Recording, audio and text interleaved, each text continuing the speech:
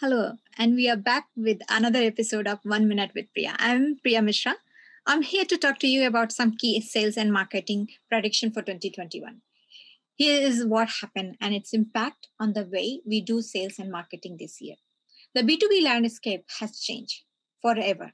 The idea of digital transformation is fast forwarded. It means most B2B companies can now work online to promote and sell their products. In fact, companies were stuck on physical selling events were forced to fully digitally transform themselves. CMOs will be accountable for revenue generation, lead generation mapped with your business created prospective customers. Traditionally, this could never be tied to revenue. So evolve with role of the CMO. Revenue marketers are now driven by the CMO's decision. It is not just about lead anymore.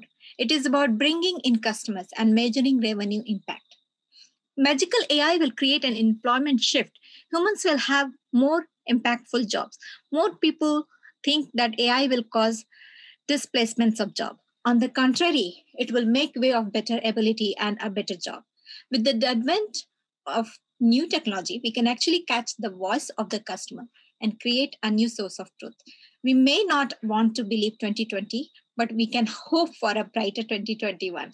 I believe that massive disruption brings massive opportunities.